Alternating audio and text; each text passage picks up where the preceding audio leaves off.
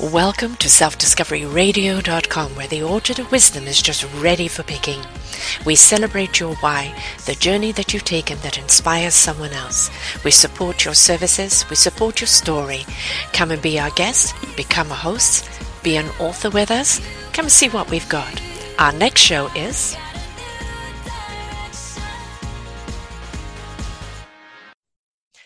Good morning, good afternoon, and good evening, everybody. Welcome back to another edition of Their Story Matters. I am your host, Sarah Troy, and my guest today is Pashta Merimoon. Deaf midwifery. What is that? Have you ever heard of it before? You know what a midwife is. A midwife brings life into the world. So a deaf midwife helps life exit. We all like to go in a sense of dignity with as least pain and stress as possible. And that's what a deaf midwife's job is. I'm going to give you a summary of Sadir's definition of deaf midwifery so you know what we're talking about here today. In the simplest sense, a modern-day deaf midwife is a facilitator who offers a continuum of direct, integrated guidance and support to the deaf journeyer, their family, and throughout a personalized and participatory pan-deaf process. Also, traditionally, this role was considered women's work. Today, men serve as midwives as they do as birth wives. So this is what we're going to be talking about today, folks. I guess you just didn't know that there were midwives to help you pass over gracefully. And why shouldn't there be? There has always been since the beginning of time. And so why shouldn't there be now? It's really, really important that we have an open mind and understand that these roles have been here for such a long time. But somewhere along the line, they've got lost. And now they seem to be in question that they even existed in the first place.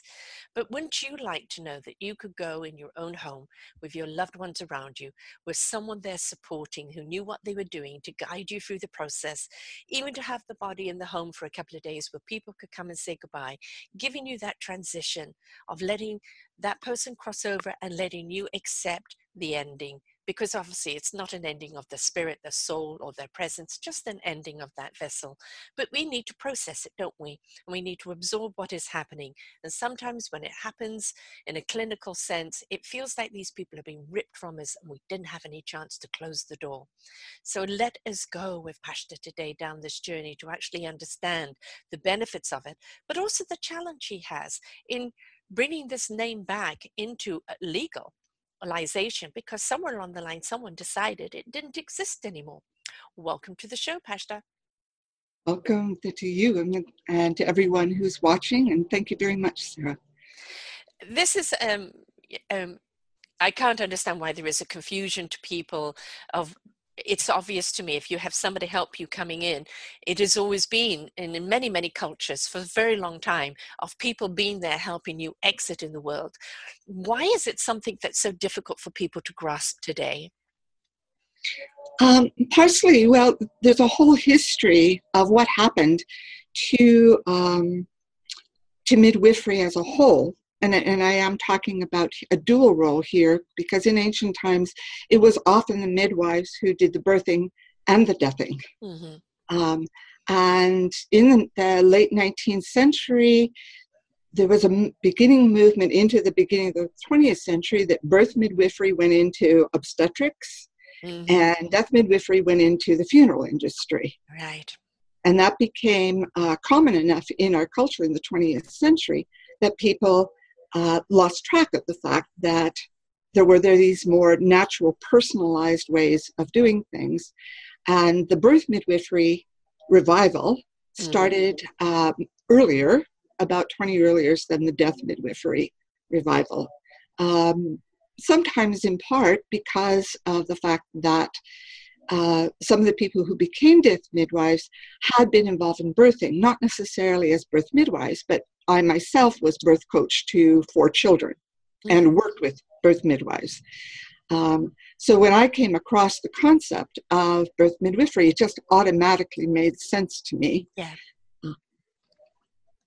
I mean, it makes sense to me. I mean, if my mum passed over at home, there wasn't anyone there other than my sister at the time. My brother had just literally had said goodbye to her and gone away for a couple of days respite.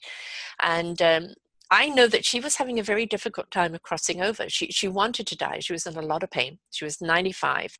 And there was just that, why won't they come and take me? Why won't they help me? And of course, my sister was there, but they're under that stress of being the children, wanting to make sure she's out of pain.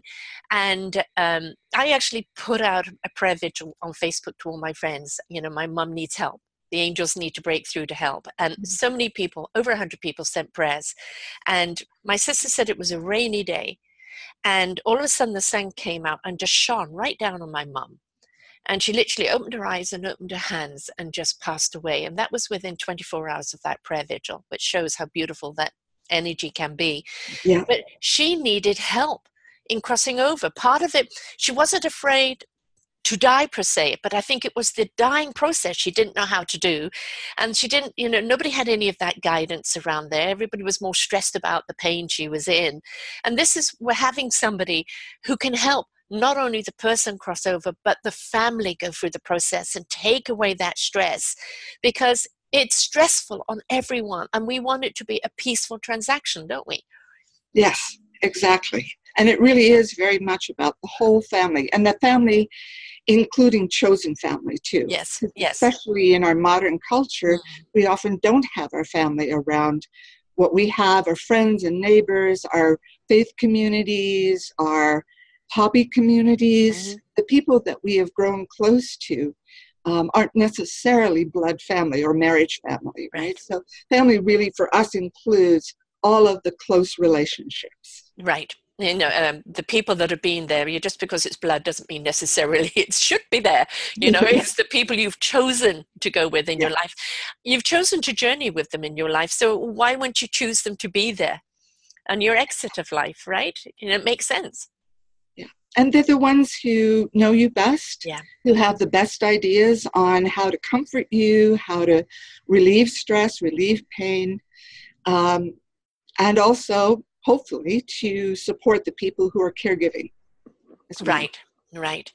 And, you've got some videos which are lovely, which is just really showing the process after a person has died of, the moving of them into another room, the cleaning of them, the dressing and the preparing of them, for that kind of, for people to come and say their goodbyes. And there's a process where some people go, I couldn't do that. They're dead. I can't do that. But then there's also something very cathartic about doing it, isn't it? It's like you're paying your last respects. You're seeing that person cross over, and in the preparing of them and everything, I think it's a way of letting go, and at the same time, you describe it because you see it. You're doing an excellent job, Sarah. Certainly, what I've seen over and over again is people being reticent about doing the physical death care. And quite most often, there's usually one person who has decided that they want this. And the rest of the family is kind of perhaps tolerating the idea. And often they'll say, well, we'll witness, but we won't actually be involved. And then when it starts to happen, it's amazing. I can't even explain what happens, because sometimes it happens in just a blink of a second. That they move from this position of I couldn't possibly touch the body, or at least I'm very resistant to that idea. Like maybe I could, but I'm not sure I want to. Yes, to jumping in and wanting to be part of it. And one of my favorite stories is about a home funeral where the wife said that she didn't think that she could be involved, but she was definitely going to witness it. She was the one who chose to have a home funeral. And so we were washing the body, and we got to a particular part, and she said she was worried about us taking care of it. And her granddaughter-in-law said, well, I'm a care aide, it doesn't bother me. And I said, well, it doesn't bother me. So we started. And she came over and she was leaning over us. And I just put my hand out with the washcloth in it. And she took the washcloth, and I'm sure that she got rid of every dead cell that was there, right? She was so completely thorough and so completely engrossed in it. And it was just a split second. a shift, right? And that happens a lot with people who are resistant. So sort of once it's actually there. And you talked about the process being cathartic, and I would agree. The word I often use coming out of the 60s and 70s and 80s is gestalt, that there's something that happens when you put your hands on that body that goes beyond the intellect or even beyond the heart. It's like it goes down into the gut, and you know that we hold a lot of emotion in our body, in our bone structure and in our muscle structure. And when you start touching the body, all of that engages. And so there's like, you know, that the whole is more than the sum of its parts. It's like everything comes together. And I know that, you know, when I'm birth coaching, the same process happens. And when I'm birthing, well, not doing the birthing myself, although I've had 2 children, but when I am birth coaching, when we get to the point of delivery, everything that could possibly water in me waters. I am just streaming from everywhere. And it's because my whole being has become engaged, you know, fully engaged with this. And I wouldn't say that I water like that around doing death care, but it's the same kind of feeling of somehow everything coming together. And actually last weekend, I filmed a documentary. I was the filmee, and I was the person being filmed. And we did a mock death care session. And I've actually done this before with another film crew. And the moment that we start, everybody forgets that the film crew is there, even though they're, you know, weaving in and out of us, taking close-ups and stuff. I mean, possibly other people notice, but I just lose track of them. It's just, I'm engaged in the process. And so there's something much, much deeper that happens. And much more holistic that happens when you actually have your hands on the body. And you're right very much about the whole process of it, this being the final act of love or care or respect or however you see it. I mean, it's called different things in different cultures, but certainly in non-Western cultures, it's still a tradition and it's still an expected part of how we care for the dead. And the reality is we never know when somebody's going to die. You know, the doctor can say... And we're all going to. We're all going to. We can't avoid it. We're all going to go that way. The doctor may say they're going to die in 3 hours and they're still there 2 days later. Or they may say they have 2 weeks and they die in 3 days, right? We never really know.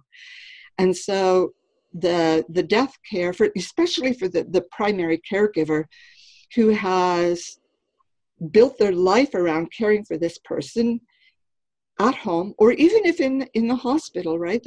Or in a residential care, the primary caregiver still has to build their life around making sure this person is being cared for properly and dealing with all the issues, making sure the pain relief is enough.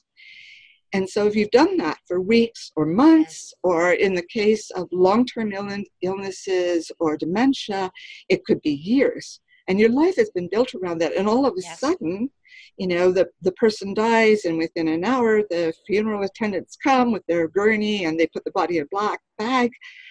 And what happens in the deep psyche, not intellectually, but in the deep psyche, is that you're left in a kind of netherland. They're not dead, or they're not alive. You know they're not alive, but they're also not really dead. Right.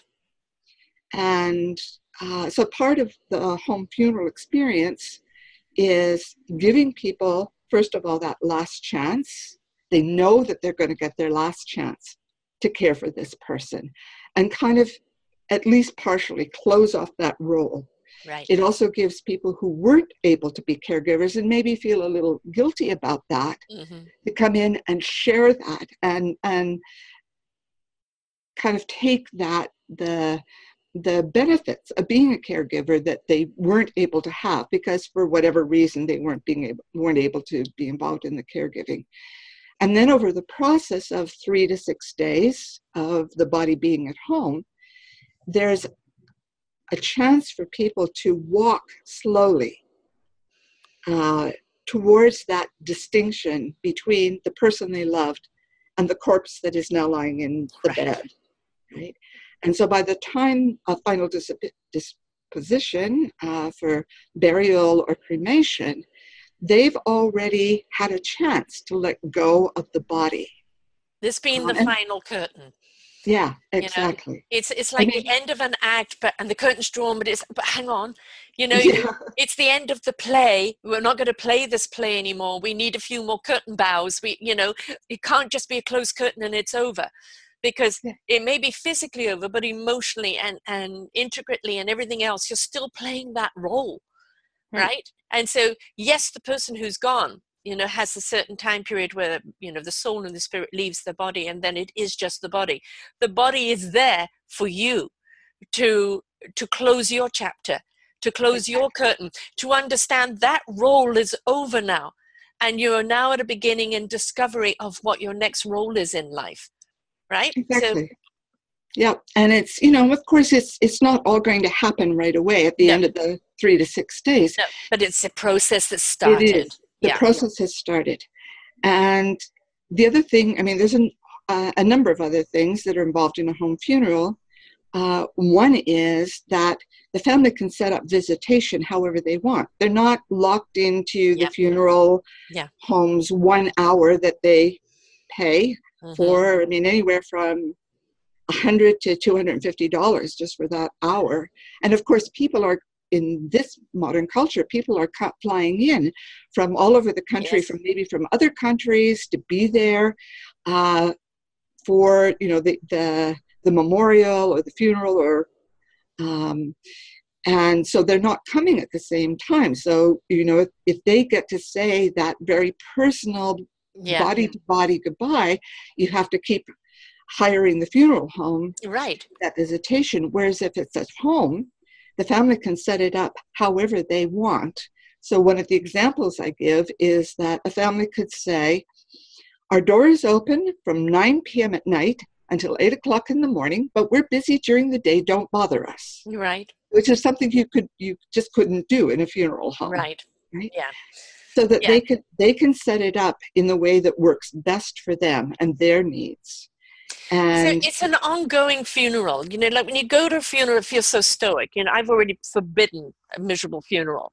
I want the celebration of life. I want my simple funeral to be, I used to want to be cremated, but no, actually, I want my ashes to be then planted in a tree. So, mama keeps on growing, keeps on giving back, right?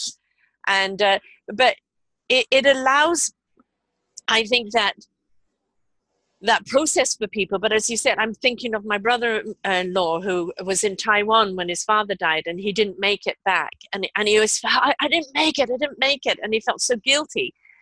So if the body is still there and it's still at home, it's still in the environment with everyone around, a lot of people just want to cry, or they want to lose it, or they want to feel it. And they feel if they're in that funeral type thing, they've got to be in control and they have to hold back. Here you're allowing them to express their emotion in any which way, even if they say, I want to be private here. And they can let it all out, right? Exactly. Without worrying about it, and express how you want to express without feeling ashamed, or the stigma, or anybody else looking at you and going, oh, what's up? Just do what you need to do. But say your goodbye. Yeah. And sometimes, that might be 3 o'clock in the morning. Right. You go to whatever room where the body is, and maybe you need to be angry. Yes. And say, I'm angry at you for leaving me. Or there's things that you never resolved. And, and you get a chance to say, I'm still holding this anger about this that happened in my childhood, or whatever it is. But you get a chance to release that emotion when you're feeling it. So you're not, because the other option or expectation with a funeral home is that you go in and cry on cue. Yes. And then you stop, right? Yes. So it really allows people to sort of go in and out of their own grief as they feel they need to, and while they're actually feeling it. And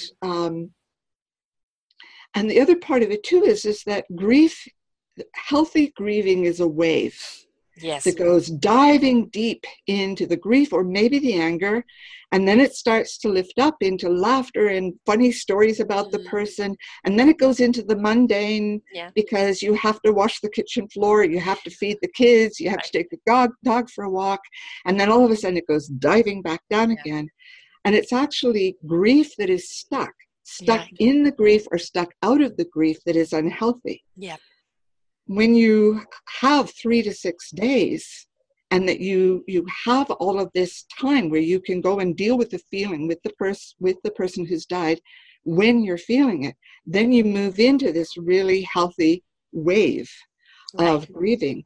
And on top of that, you're with other people around you who are also going through that wave. And one of the major difficulties in our culture about grief is we expect people to get over it in 3 days or 2 weeks, you know, it's and gone now, move on. Yes, exactly. Totally functional again, right? Yeah, right. And we're terrified. We're all terrified of having our grief triggered in a public situation. Or we're terrified of triggering somebody else's grief and feeling like we will then be responsible with it. And it will go on forever and ever. We've triggered them into something that will go on for hours at a time, right? But when you've actually had the experience over several days of going on this wave in and out of the grief, and you've watched other people do it, then there is more openness to support each other when we do the dive into the grieving. Because we know that, okay, we can support them for 20 minutes or half an hour, and then they're going to lift out of it and go do something else. And next time it'll be us that dives in, and they'll be there for us. And so we create within that small group of people who are around, you know, sharing the tasks and being supportive, etc. They create a community of grieving, of permission to grieve and grieve when you need to grieve without fear of, you know, dumping yourself or dumping somebody else into this stuck grief that they can't get out of. And then you also have a better chance of then carrying that permission, that community of grieving on past the time when the body has already been buried or cremated, right? And so you have a healthier community to grieve with. With all of those restrictions in our modern culture aren't there. Right, and you know, you look at it, you know, I need the afternoon off to go to a funeral. And so, you know, you go to this funeral and you know, all the emotions are there. You've got to hold them back. Got to be back at the office. I've got to be back at this or that. And it's like, where's the respect? You know, respect for the person that you're saying goodbye to. Respect for what they meant in your life. Respect for what you're going through. You know, everything's meant to be on cue today, isn't it? Even when you give birth. You're giving birth now. You're out of the hospital in 24 hours. You know, the support at home, ha, ha, ha. You know, suddenly you've got this baby, you're meant to know everything. You know, what do you mean tired? You were 24 hours in labor. You know, I mean, it's like you've got other children at home that are demanding of you as well. And that suddenly there's a new kid there. You know, and whether it's birthing or whether it's passing over, what we're looking at is that we're human with emotions. And if we don't spend them, they bottle up, they lose the whole meaning. They start penetrating through our whole body and manifest in illness, manifest in emotional problems. And this is one of the problems that we're having in society. It's get over it, shake it off. And no, you know, a birth coming into the world, we celebrate. It's not celebrate 5 minutes and get on with it. You know, it's a miracle. We need to support the family, the mom, the dad, and the other kids that are there. This is an event. A life coming into the world is an event, and a life leaving the world. You know, it's the end of their book. But that doesn't mean the chapters that they've left behind shouldn't be talked about, shouldn't be celebrated, shouldn't be embraced, because you're just throwing somebody away without, oh yeah, sad to see him go, next, you know? And if we don't give that respect of the journey going, you know, as I said, at a certain point, the spirit and the soul has moved on and left the body. That body is there for us to let go, to say goodbye, to move on. That's what it is. And we need that. And I think the reason why these traditions were around for thousands of years is because they served us all. But and in fact, I mean, I think that these are probably some of the oldest rites. The birthing and the deathing are some of the oldest rites of the human species. And we know that there are other animals who go through a grieving process at a death as well. Like, those who are our closest ancestors, but things like elephants and whales do it. And so this is, something that is actually innate, that was there even before we became Homo sapiens. Right. Is to really attend to a birthing and a deathing. Well, we know that with birthing, that, I mean, I love, Call the Midwife. It's me too. series, favorite show. but then also how medicine came in, doctors came in and started taking over, and then midwives even lost the right to be the midwife. I was very fortunate with my first birth, even though it was in a hospital. I had a midwife nurse. And I swear she gave birth to my child at that point, right? So, she was so great. And then the next time I had nothing but problems. I went into a coma. My son nearly died. Numerous problems. They broke the forceps, bringing him out. I mean, it was a nightmare. Wow. And I had a nurse there that didn't give me anything to eat or drink, cleaned up the surgery and not me, and left me there shivering for 2 hours because I was a spiritual person and not of her church. And so some issues there. But it was, I'd already gone through horrific birthing, right? And he was taken away from me to be put in, in incubator to be watched. Yeah. And I'm just left there. And it was, a traumatic experience, which later when my doctor found out had her fired. But, I was meant to feel guilty, because it also, when they gave me an epidural, I only froze one half of my body. And so the other half of the body felt like an accordion of pain. I mean, everything that could go wrong with this birth went wrong with this birth. The first time I'd had that great experience. And then, the third one, they C-section me. This is, we're not touching you. This is C-section.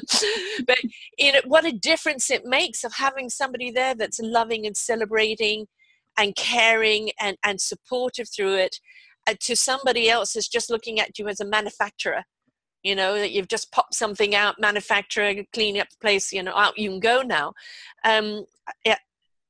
Why can't we do the same thing to someone that's exiting? Somebody that is in the process of dying, it is a fearful thing. It's, they know they're going. They've made terms with that, most people at that time period, especially if they've agreed to this. But there's still that fear. What's on the other side? What's the transition like? What's all of that? Or worry over the family you're leaving behind, especially if somebody is going through a disease and they're leaving a young family behind. I mean, there's high anxiety there. As there is with birth, there's a high anxiety with death. The more we can diffuse that and show community of support and love, and to let the person going, don't worry, they're not going to be forgotten. We're going to be there for your family. Or, let it go. I know when I saw my mother-in-law in hospital before she died, I knew she was going that day. Because I've just worked with death in that way. And I just stroked her brow. I hope you're not hearing any background noise. We've got them doing something terrible in the street there, so I hope it's not being picked up. But I stroked her brow, and which I find is so soothing, just to stroke the brow and the head. And I could physically feel, although she was in a coma, I could feel less tension in her. And it reduced the tension around. Because I was softly talking to her, even talking to her just in her head, and I could feel that whole relaxing going on. What a difference it makes. She passed over within a few hours. And, and that's, even if a person's in a coma, you can still help them through that transition. Actually, one of my tools, because I'm a singer, is to use vocal music. Right. And I work a lot with people in later stage dementia. But also with people who are dying. And I've, worked with a lot of dying people who are in comas, and singing to them in particular kinds of songs. You can see the wrinkles just slightly even out, the brow unfurls, the cheeks kind of relax, the mouth opens up, and, the jaw is not being clenched anymore. Right. and all of that. And the other thing I wanted to make a point of, Sarah, is that one of the things that home funerals, but it's not just the home funeral. I mean, that's the piece that we've really lost in our culture. We have, the pre-death, we have the development of advanced care planning and palliative care and hospices that are very supportive around the pre-death period. There's some limitations on what they're able to provide, but that's there. And we do have the funeral industry in terms of taking care of the funeral service and the disposition, etc. It's that piece in the middle of caring for the body that most people don't realize it's totally legal to do this, right?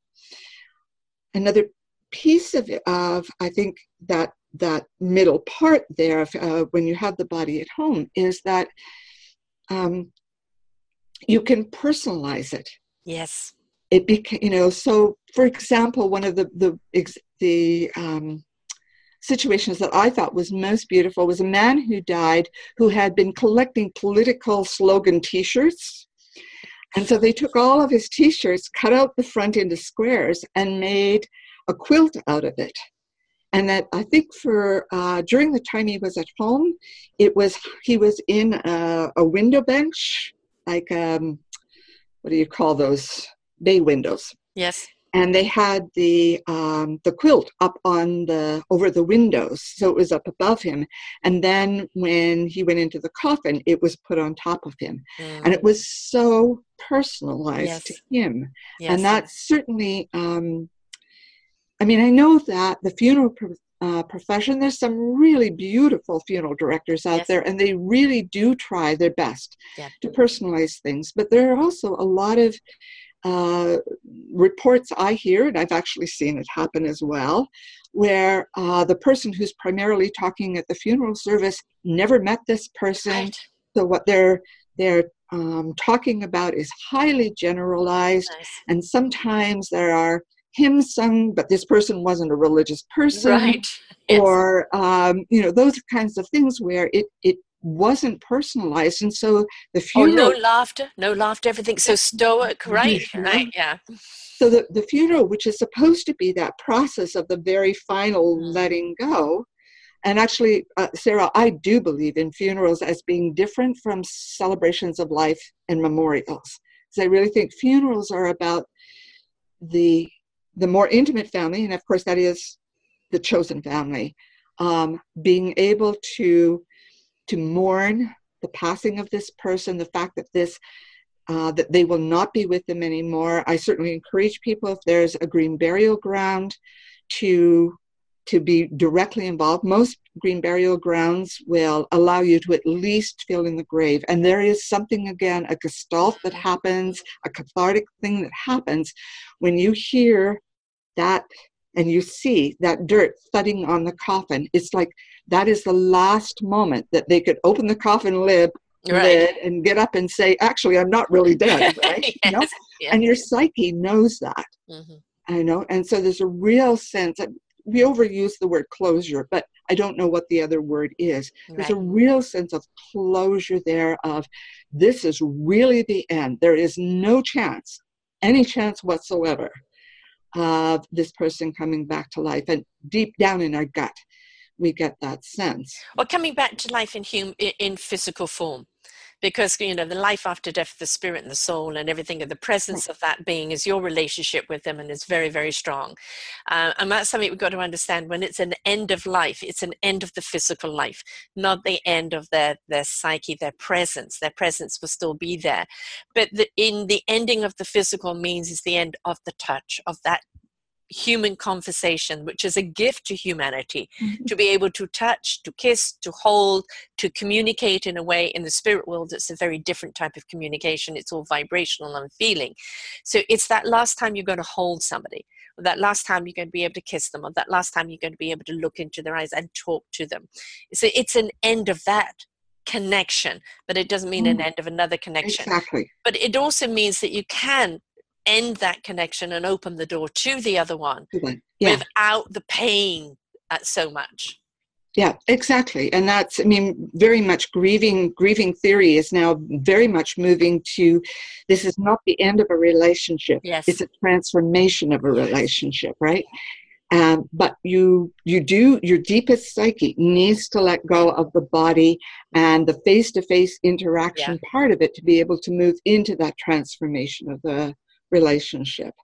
And just simply having the body there for several days allows you to make that kind of transition. And then, of course, being able to personalize it in the way that you know is relevant to the person who's died and to the family around them, and the community of grieving, and all of those things just add to the sense of really, really honoring the person and that was, and the particular person-to-person relationship that was, and then being able to let it go and transform into this new relationship with them. Right.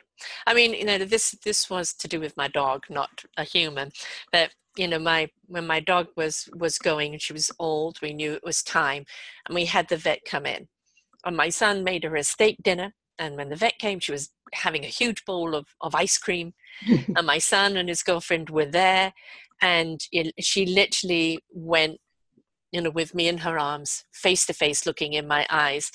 And then he just left us for a bit. He went into another room and just allowed us to have our goodbyes, let her energy rise, and then say, we now can let her go. And then he took her.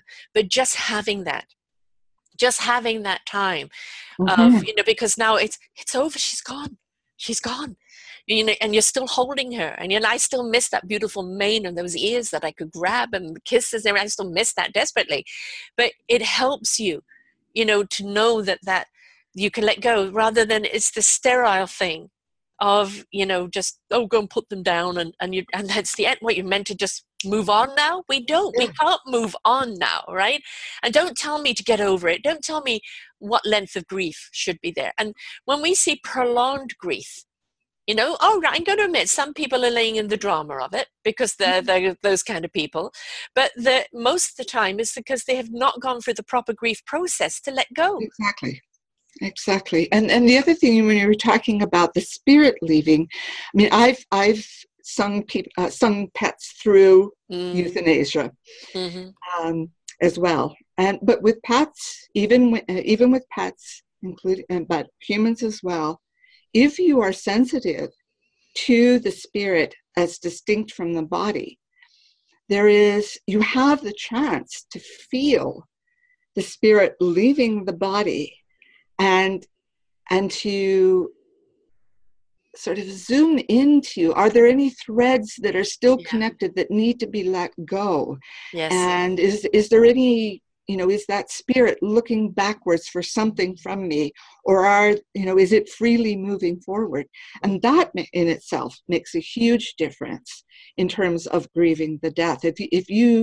If you have a sense that that spirit has done what it needed to do in this world and with you, and it is ready to move on, then that can take a lot of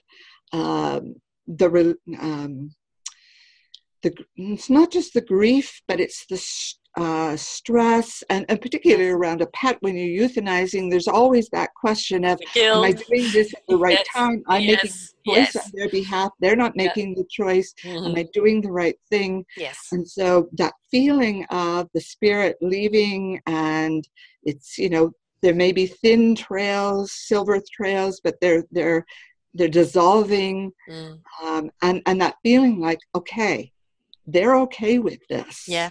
That can make a huge difference. Right.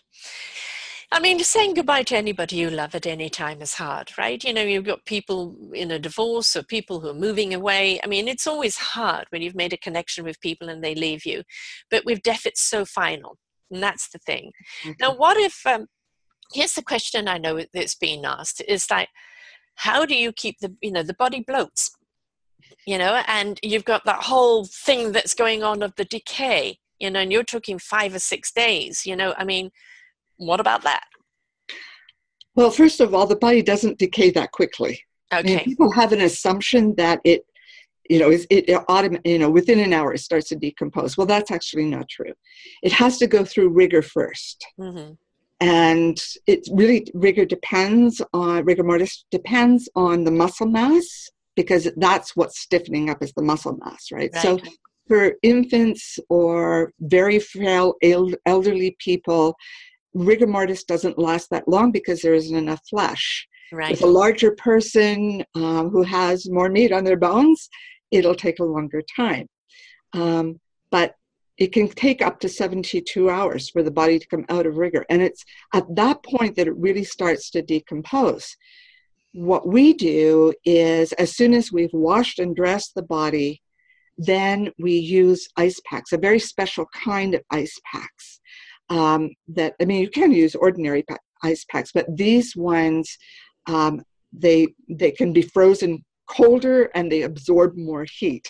Right. And that's what you're trying to do, is pull the heat out of the body, right? And so you're lining the back of the body. If they're lying on their back, then you're lining underneath their back.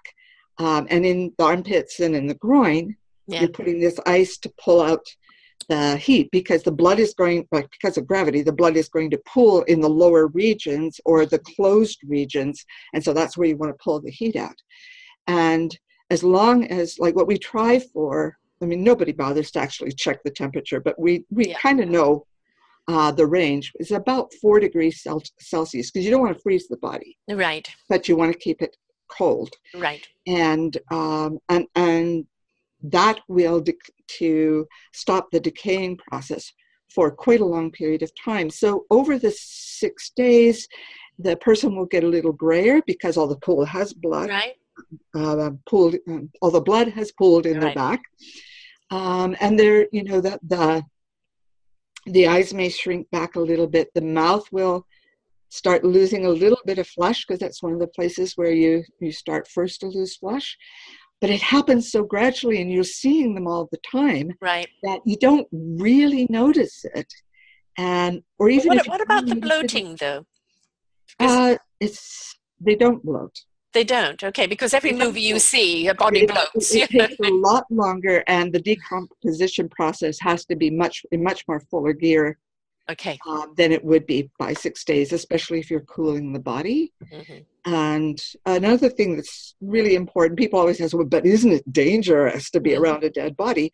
Well, no, the bacteria that takes over to do decomposition is no harm to a healthy natural process. Right? Mm-hmm. And in fact, a dead person is less infectious than a living person, right? Because they're not breathing anymore. Right. So unless if they have open infected sores, and you have been cleaning and bandaging them with gloves, you would continue to do that after death. But other than that, there's really nothing that's going to infect you. And it's certainly not the decomposing bacteria. Now, does it have to be 6 days? Can it be less if people have a time frame that they can't do with 6 days? It can be whatever they want. I recommend 3 days at least to go through that process. Mm-hmm. But if the person has already been in a long dying process, you may not need those 3 days to get to the reality of the death, the distinction between the relationship and the body, all those sorts of things.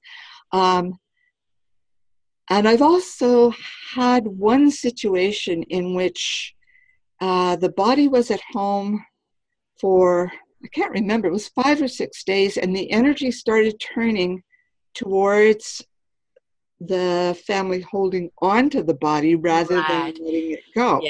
Yes. So I don't recommend more than 6 days, and 6 days really, if there are people coming in from other parts of the country or other countries who need to say their goodbyes. Right. Beyond that, then the energy starts switching around to, the kind of attention that you're getting because that body is there, and really sort of holding on to the body, to holding on to the attention you're getting.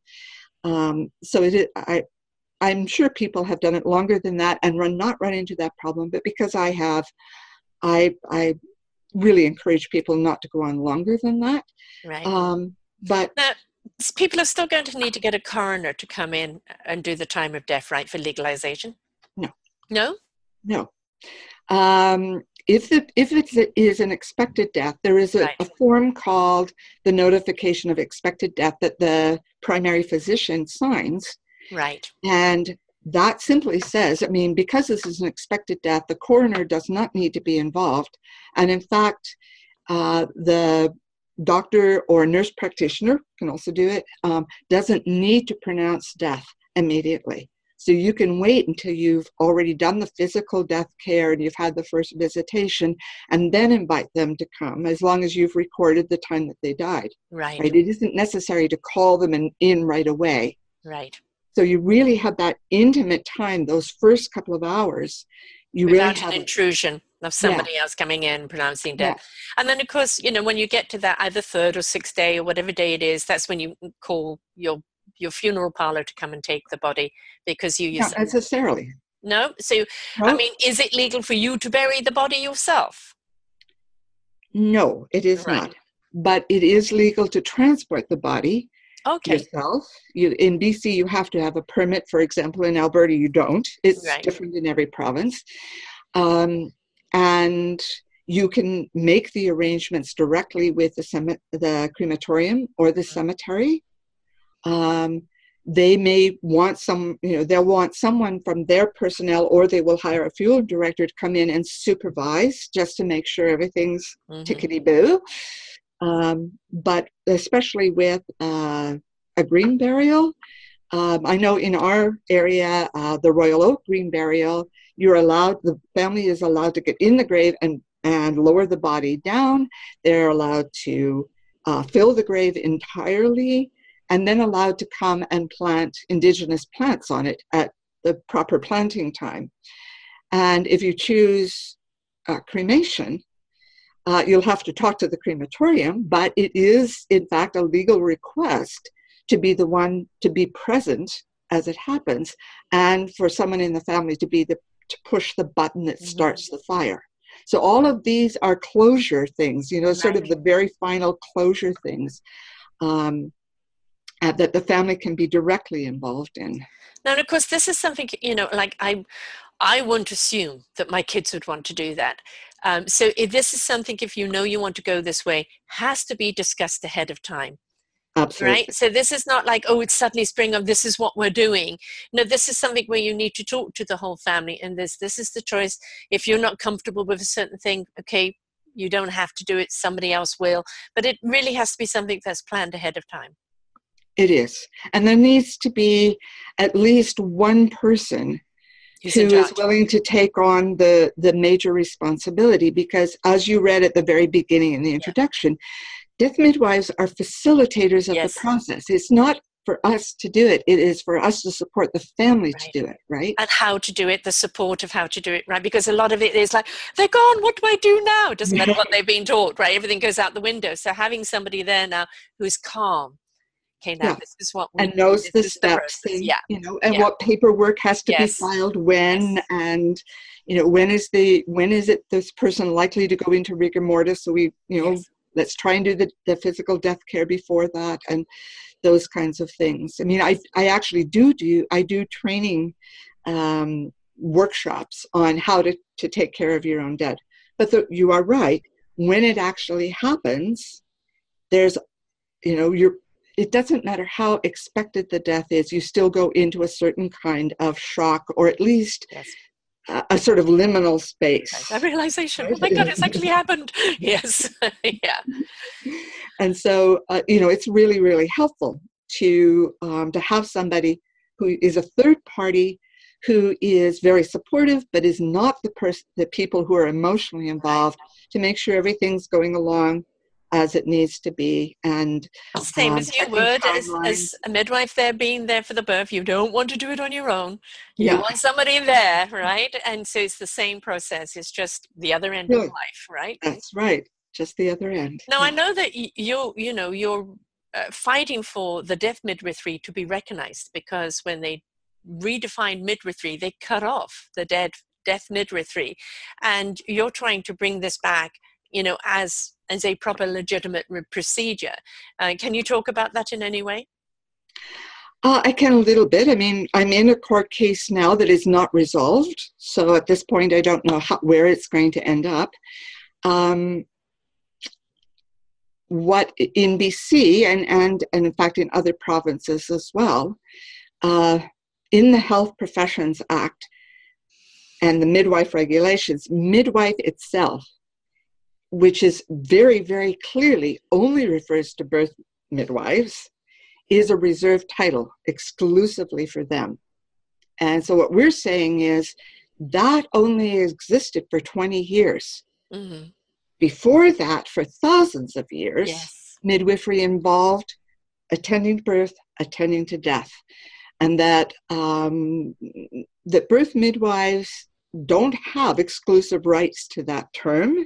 Right. That there really is no other term, especially if someone is practicing pan-death, which we mean the full spectrum, before, during, after. Mm-hmm. So there are people who train to be death doulas who primarily focus on pre-death up until the shortly after the death.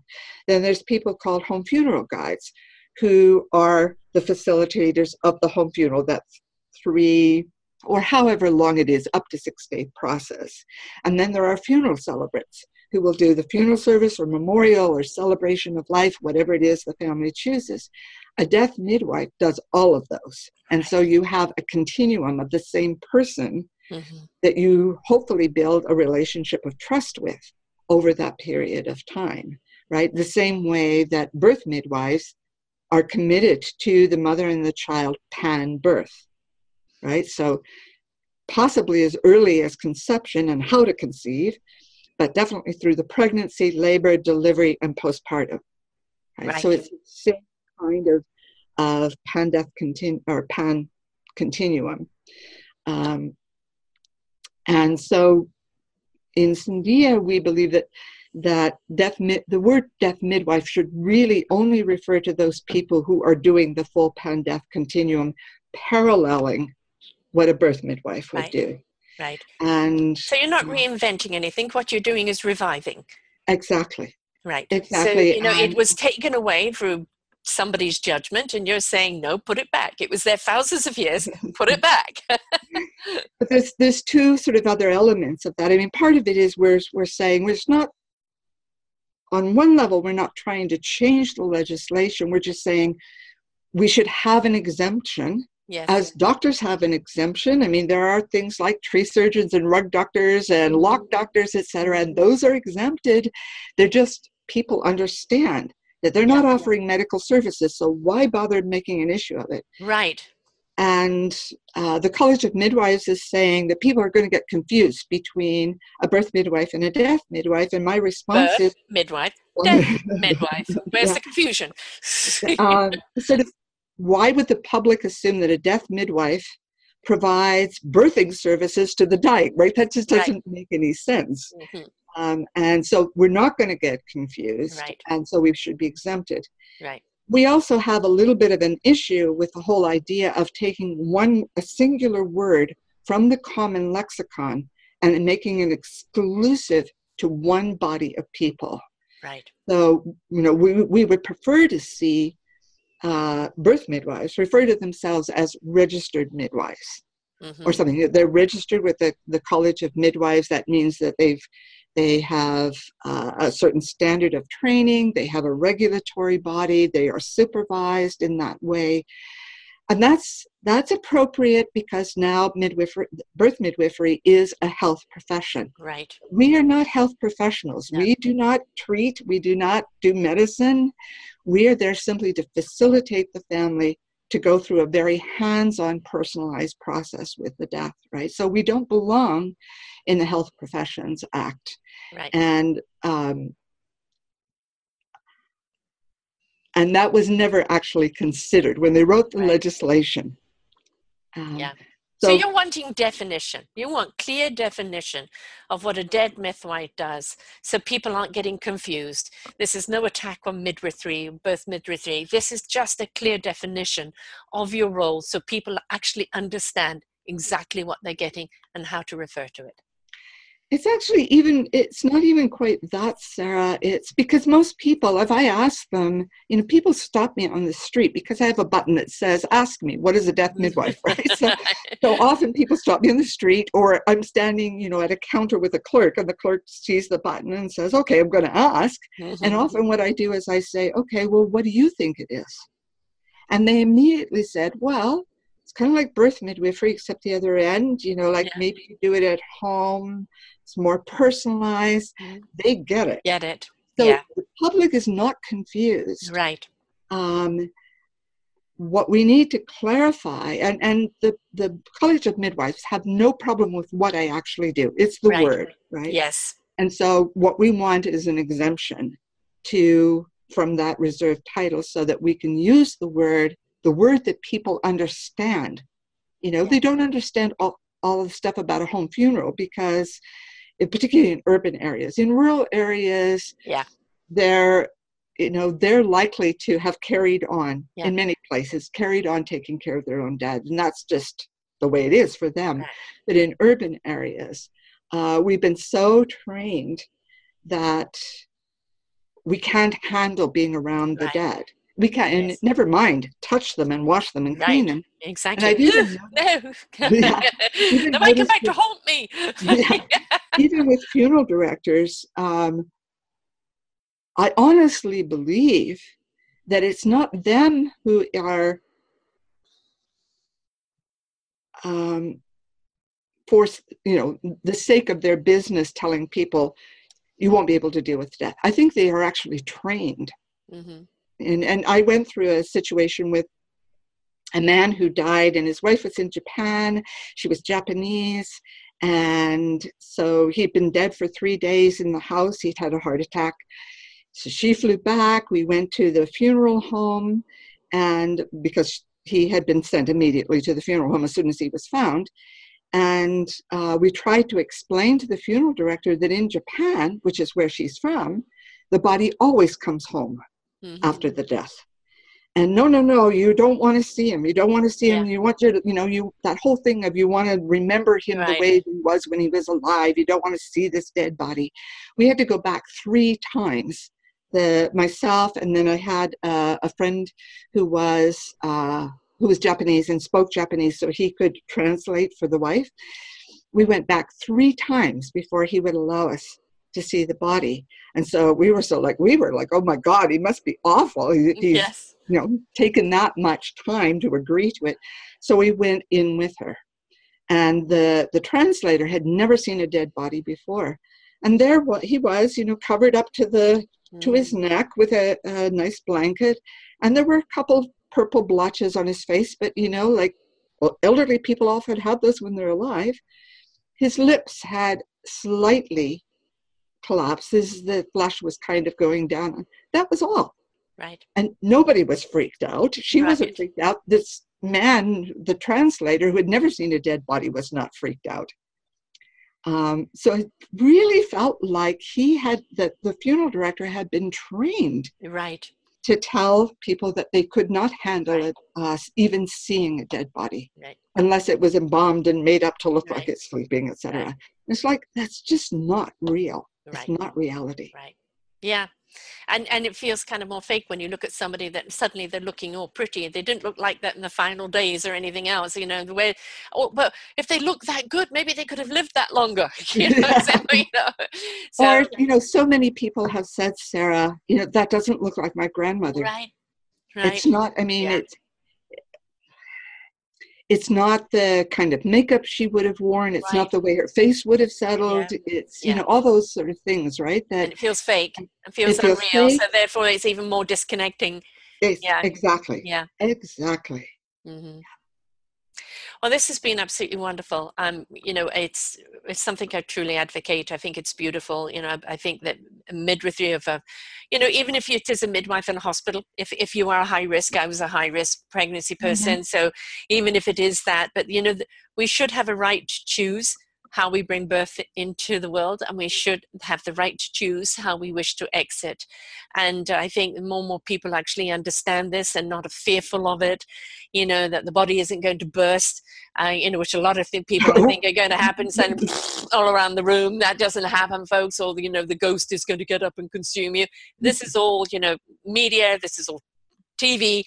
And really what it is that you're paying your respect and you're allowing your grief to go through the process. You're saying your goodbyes on your terms, and it's both respectful to the person that's passing over. It's also paying respect to you and how you feel about that person. So how can it be negative in any way? It can't, right? And it doesn't have to be the 6 days, as you say, that's up to it. Maybe you can only do it for a couple of days, but it doesn't matter. Whatever the time period, allow yourself to have that closure instead of like suddenly the body's gone. Are they alive? Are they not? Am I making dinner for them? Where are they? Yeah. Or they're going to come back from Finland or Timbuktu in 3 years' time, right? Sarah, I've lost sound. Okay, can you hear me now? Yes. No? Yes, okay. I wanted to mention one last thing before we close, just for people to know that you actually have the right to take the body home from the hospital, hospice, or residential care. They do not have to die home to have a home funeral. Right, okay. That's a good point to know, because if somebody does die in a home, how do you do all of that? Caring. So the fact that you can then bring the body home, I think is really, really important, and a good point to have. So of course, now if people have any more questions, on this, on everything, how did they get hold of you? And I know you've got stacks of information on your website, videos and everything, which is wonderful. You've really gone into detail. So will you give your website? Will you let people know how they can get hold of you? Okay, well, the website is Cindia.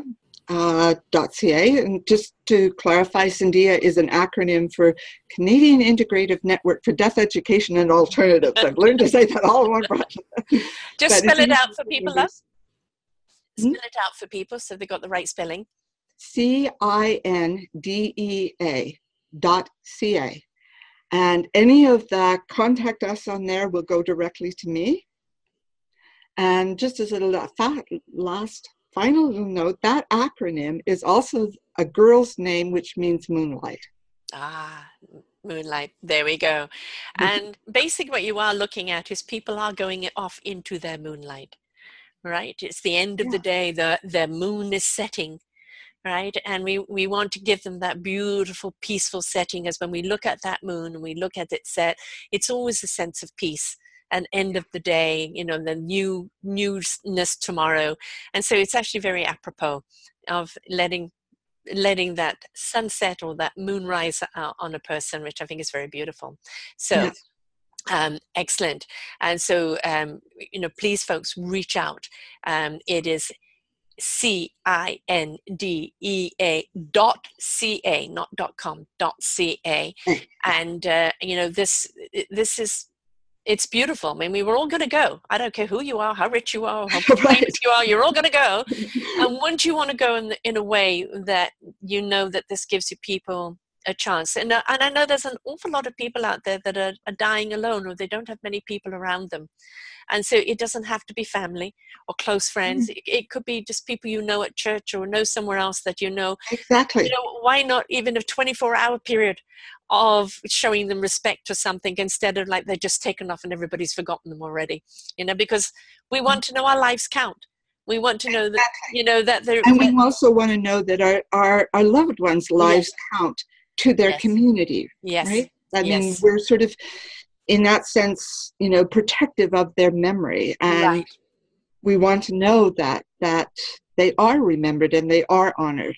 And we're giving them a chance, all those people, to really hold that person in a really meaningful and profound kind of way. I think a lot of people, older people's fear is, will I be forgotten? Will anyone care? And we want to let them know, yes. And by planning this and letting them know this is the way you're going to go out, it shows you care. Right? Exactly. And doesn't everybody want to know that we're careful? Right? So it's a beautiful way to go. I'm going to have to speak to my kids. watch the freak out, but have them read the site, have them listen to this, and I think it's a beautiful, honorable way to our death. And as I said, in many cultures, it's a standard thing. In Western society, we're so quick to just dismiss, next. And this is the reason, right? Yeah. Exactly. And this is the reason why we're having so many emotional problems today, because we do not know how to deal with grief or with stress or with anything else. And this is a process that can really help people on their way. So thank you so much. It's been beautiful. Thank you so much. Oh, thank you, Sarah. It's been wonderful to talk to you.